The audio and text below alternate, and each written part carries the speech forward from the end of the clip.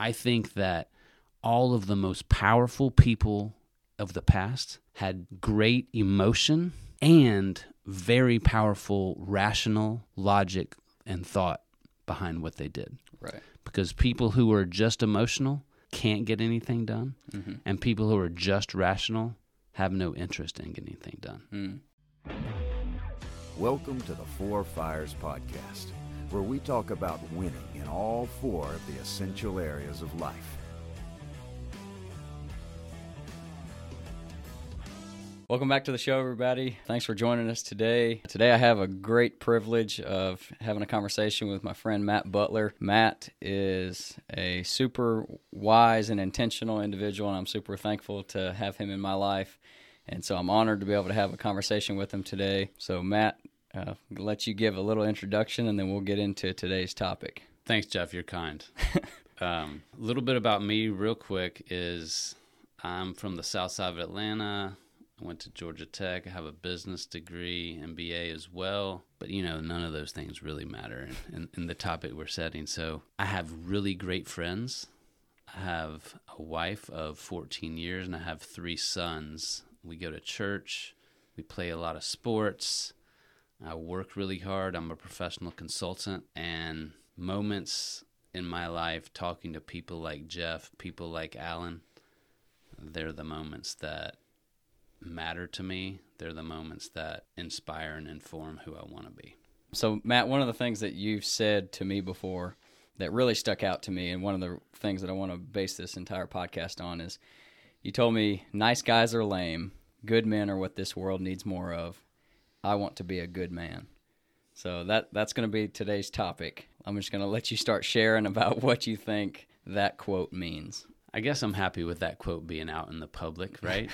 It's a little harsh, but I think sometimes that's a good thing, and that sometimes is what good men are called to be, is sometimes it's important to be harsh in a loving and kind way.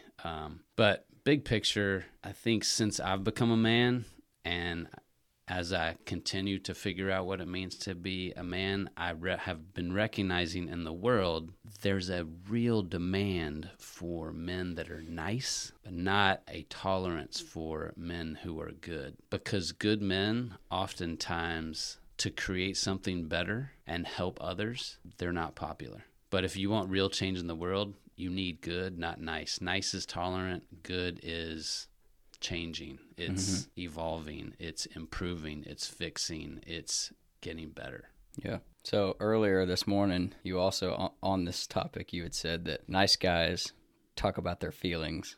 Good men, I think it was like make a plan to deal with their feelings. Can you remember exactly what you said this morning? I'm an advocate for going to counseling, and I'm an advocate for getting the wonderful unofficial counseling that comes from having great friends. And I think in the environments where I've been, where I've gotten the most fruit from those conversations and helped me become the best man that I can be, it's when I am aware of my feelings, and then I use the wisdom that's all over the Bible to help me think about what action I'm going to take as a result of those feelings. But I think in today's culture, in today's world, a lot of people just want to talk about their feelings, and they think if getting those out is the solution, and it's not the solution. Right. Everyone has feelings. Not everyone has the ability to take those feelings and do something about them. And that's everything from how do you help your client to how do I treat my child? How do I change the world? Yeah. I think that all of the most powerful people of the past had great emotion and very powerful rational logic and thought behind what they did. Right. Because people who are just emotional can't get anything done, and people who are just rational have no interest in getting anything done. Yeah, that's good. You're making me think about how maybe I should slightly, I don't think I do a terrible job with this because we're always naming action items and things like that. But with my fire circle, which is a group of guys that come to my house every other week, and we talk about 4 fires, and we talk about whether we're up, down, or flatlined in our 4-dimensional journey. And a lot of times it just turns into us just talking which is great. Like I would say that's the first step, is to be vulnerable and be authentically known and to talk about things. But that's why I put a real emphasis on when we're in that group, all of us will name our action items. Like, this is what I'm going to do this week to help this area that we just talked about that was not good. I guess I couldn't agree with you more on making the plan is so important. So important. And being a good man, has two sides of it. You have to be able and capable of helping other men be great men, and you have to be open and willing and vulnerable to let men help you be a great man. Mm-hmm. And so that feeds into that whole process that I mentioned that you're expressing and explaining what works in your fire group. Awareness, wisdom, which also oftentimes comes from those friends that we're feeding off of each other. And then, like you just said, what's the action you're going to take after we've talked through how we're feeling, and then considering what the wise thoughts are regarding those feelings. Right.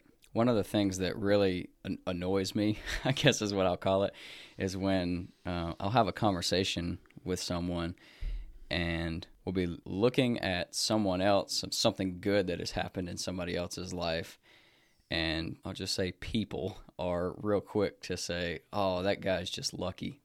Like, oh, man, he's so lucky that happened to him, and I don't have good luck. One of the things that you said during the 30-day ruck was luck happens when preparation meets opportunity. A good man is not passive. He doesn't just sit back and hope that good luck comes his way. He's very intentional and engaged with, like we talked about, making a plan. And that was just one of the things you said during the ruck that I wrote down on the paper, and it's been stuck in my head ever since, because I want to make sure that when the opportunities come for me that I'm prepared. It doesn't matter what it is, whether it's something in business professionally, or if it's an opportunity for me to do something nice for my wife. I want to just always be in the place, whether it's like physical preparation or mental or emotional preparation, that I'm always as prepared as at least prepared enough where I can act on that opportunity. That point that you made was just inspirational to me. So I guess I just want to say thanks for sharing that, because it helps me make sure that I am prepared when an opportunity presents itself. I've found it's my nature, and I think a lot of other people's nature, to think about the bad deal that they did or think about the amazing deal that they didn't do. People never recollect all of the bad deals that they didn't do. It's a big deal, the word intentional. And so one thing that I've learned and am still learning in my life is I'm pretty ambitious and willing to be proactive, but sometimes for me to be a good man, the man God's called me to be, I need to intentionally be more passive. Because sometimes fixing everything immediately or just putting a plan in place isn't the wise approach or the right answer. And I think that's true in business, in relationships, in pretty much everything. Yeah. So that's why I'm so big on the word wisdom. It's not just all about going out and fighting all the time. Sometimes wisdom and knowing how to be a good man is knowing when to fight and when not to fight. I have 3 sons. They're 12, 11, and 9 right now. I've been thinking about who I am in their life. I've been thinking about how other men are in their life and what they see and what their vision is for themselves in their life. And I looked out into popular culture and whatever. And my view, and maybe I'm pessimistic, but I don't see many men out in the world who are made known to us in our culture that inspire me, who I think are good men, who I would want to be my neighbor, who I would want to influence my sons. And that feels terrible. Yeah. But I do see friends. I see a guy across the table from me. I see men that I know, but who are not put up in the world as heroes. And that's why I just feel passionate about this good man thing. You don't have to be, and unfortunately our culture and our media don't put good men up there, but you don't have to be a famous man or a popular man to be a good man. I think about, I have a friend who married really well and into a really great family, And I think about my friend's wife's father and who he is. Mm-hmm. He has a very firm handshake. He says what he means, but he doesn't say a lot. And you might say, when interacting with him, that he's kind of passive, but I know that, no, he's a good man who is very intentional, and when there's a battle to be fought, he fights it and he wins it. But he doesn't have to fight that much because the world he lives in knows who he is, and the world respects him. He's a very quiet inspiration to me, and has been for a long time. But I think you also have to fight too sometimes. Sure. And I think in today's world, when everyone is about tolerance, I think tolerance is great until you lose sight of truth. Because while I think a lot of people don't want to admit it, nobody wants to live in a world where there isn't a foundational level of truth. I think a good man, it's a prerequisite for you to be able to stand up and fight for what's good when you need to. Just a few nights ago, I had a really proud moment with my son, and it was him as the man that he's coming in to become, the man that God's called him to be. He called me into his room to talk to me, and it was that calling me into his room was a powerful thing. And so when I got there, he made a couple of comments, and I knew why I was in the room. And so I felt it was a moment of him learning and knowing what kind of man I am and might influence what kind of man he would become. And so I started out with an apology. I didn't really want to make that apology, but good men do difficult things because wisdom overcomes their feelings. And in that moment, I knew I needed to apologize. He did the same thing. He also overcame his feelings and he made an apology. But then the biggest thing that happened was he held me accountable and said, "Now, Dad, I want you to go apologize to my brothers who are downstairs." And it was the first time that I felt him demonstrate this amazing, kind, powerful characteristic of accountability to me. And I think that's what's lacking a lot in the relationships and friendships that men have, and within our culture, is a unwillingness to have kind accountability, to give it and to receive it. The next day after I processed all of that, I said, I need to reinforce this. And I sent him a text message basically telling him how proud I was that even at his young age, he was able to hold me accountable and inspire me to be a better man. Yeah, that's powerful. I think I'm not a dad yet, but that's what I would wish for, and probably every man wishes for, that their son be and become, especially at such a young age. Yeah. So that's amazing. And I know that he's not in that position because he's just naturally that great. I know he's in that position because of you, and probably other men in his life have been examples for him to be able to probably have the boldness to stand up like that as a young man. Great job on your part, because I know that he wouldn't be that way if it weren't for you. I know that you've had a lot of influence on him, so great job. Thank you.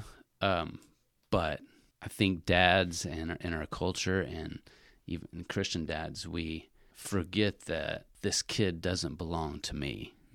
My job is to simply be a steward of the responsibility that God's given to me to raise God's son. And so with that humility, and also the acceptance that my sons are not going to grow up to become the men that God's called them to be because of me. They're going to grow up to become those men because of God. That's why you're a good man, because I just gave you a compliment and you pointed to God. And thank you for doing that, because that just, for me, kind of just a reminder for me. A lot of times on like a self-development journey, like the four-dimensional journey, for me, I'm not saying this is how it is for everybody, but I can get a little carried away with, I'm the man and I'm going to fix all this.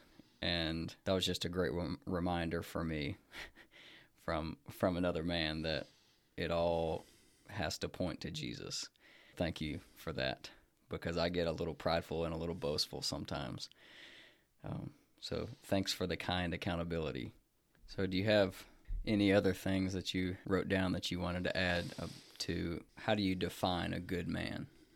I think the only other thing that in my 5-minute mental preparation list, and this is just something that we were talking about earlier, and that is a good man has to have a mission that is bigger than him. I felt a little bit encouraged in that in our conversation earlier. If I am, like you said, building all of my 4 fires to serve me because I want to live an optimized life, I'm never going to really get there. I won't be really achieving, I think, what the goal is. And kind of like what I said about my sons, me being able to recognize that they don't belong to me, it's powerful because I can love them in a way that's much more unselfish than I could have otherwise. Mm-hmm. And in the same way, for me, if I live my life and say it's all about me, me is never going to satisfy me. But if I live my life with a bigger mission, I might find some contentment in me. So the question from that I ask myself, the question that I want all of the listeners to ask themselves is, what is your mission that's bigger than you? For believers, that's the Great Commission, and that's building God's kingdom. So I challenge all the listeners to take a minute or take an hour, take a day, ask God to speak to you and give you a mission, because particularly for men, we're called to lead, and it's kind of hard to lead if you don't have a mission that's bigger than you. What's there to lead? Right. If there is no mission. If there is no mission, yeah. As men, our spouses and our children will be more inspired to follow us and respect us if we have a mission that we're going or trying to accomplish that's bigger than us. As I've been thinking about this good man definition, when I grew up, I always thought, and I never told anyone this, the fruits of the Spirit were kind of wimpy. As I get a little bit wiser and recognize that strength and power and confidence and these attributes of a good man, the fruits of the Spirit become much more alive to me in my mind. Wisdom and discernment and knowing when and how to deploy those things and when to enjoy those things. I think those have to be in any definition of what a good man looks like. And by the way, my favorite one to rail and talk about is that word love. Love is not a feeling. Love is an action.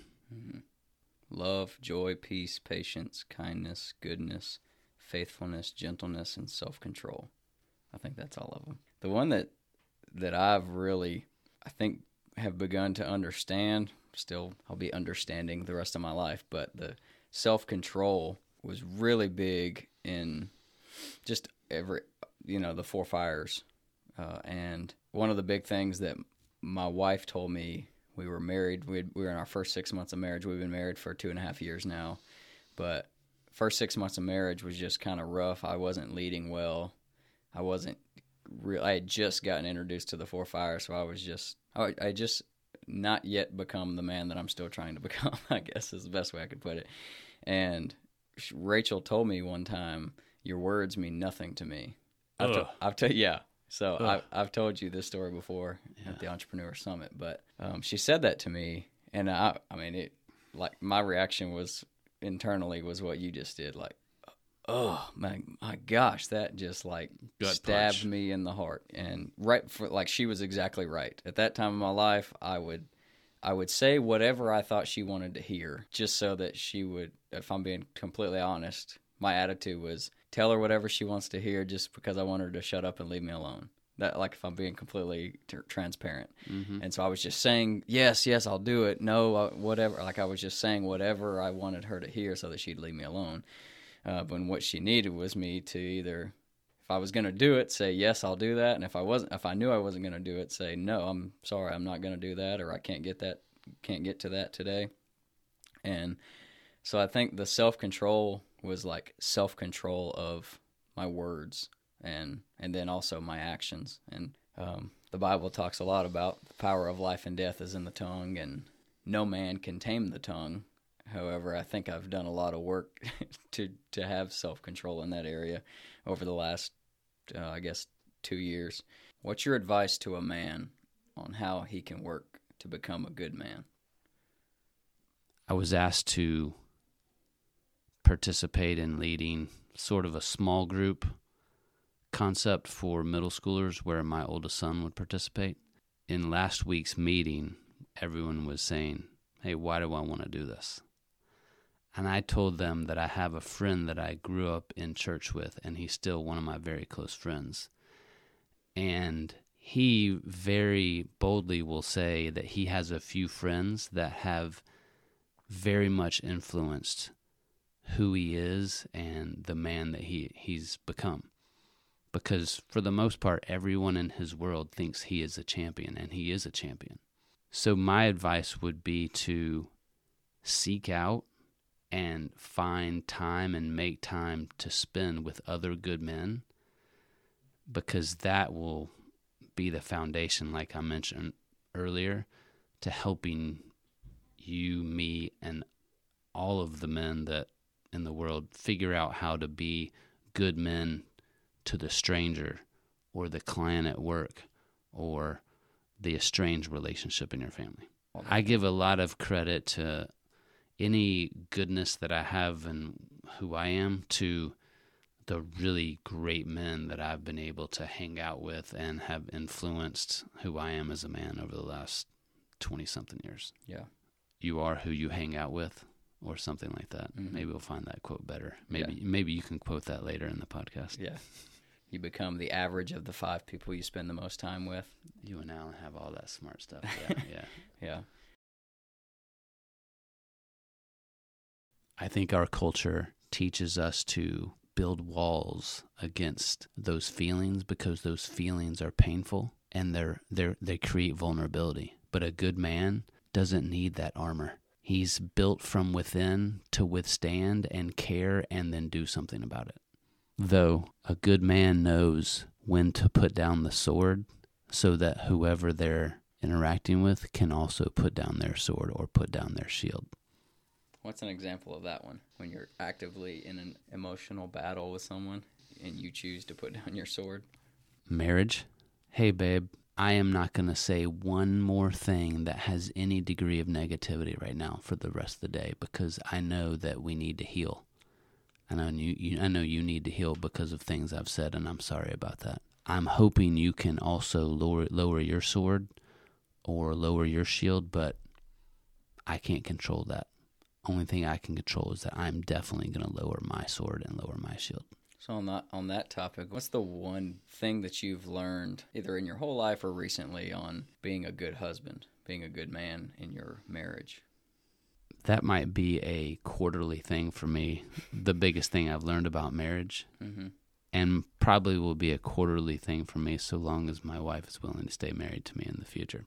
But lately it's been God has built her and God has built me, and we're different, and that's okay.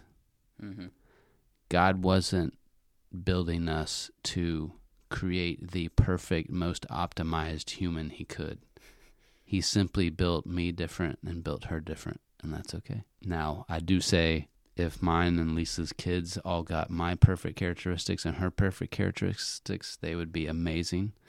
If they got all of my negative characteristics and all of her negative characteristics, they would be terrible humans. So, fortunately, I think they got a blend of both. So somewhere in between. Yes. Yeah.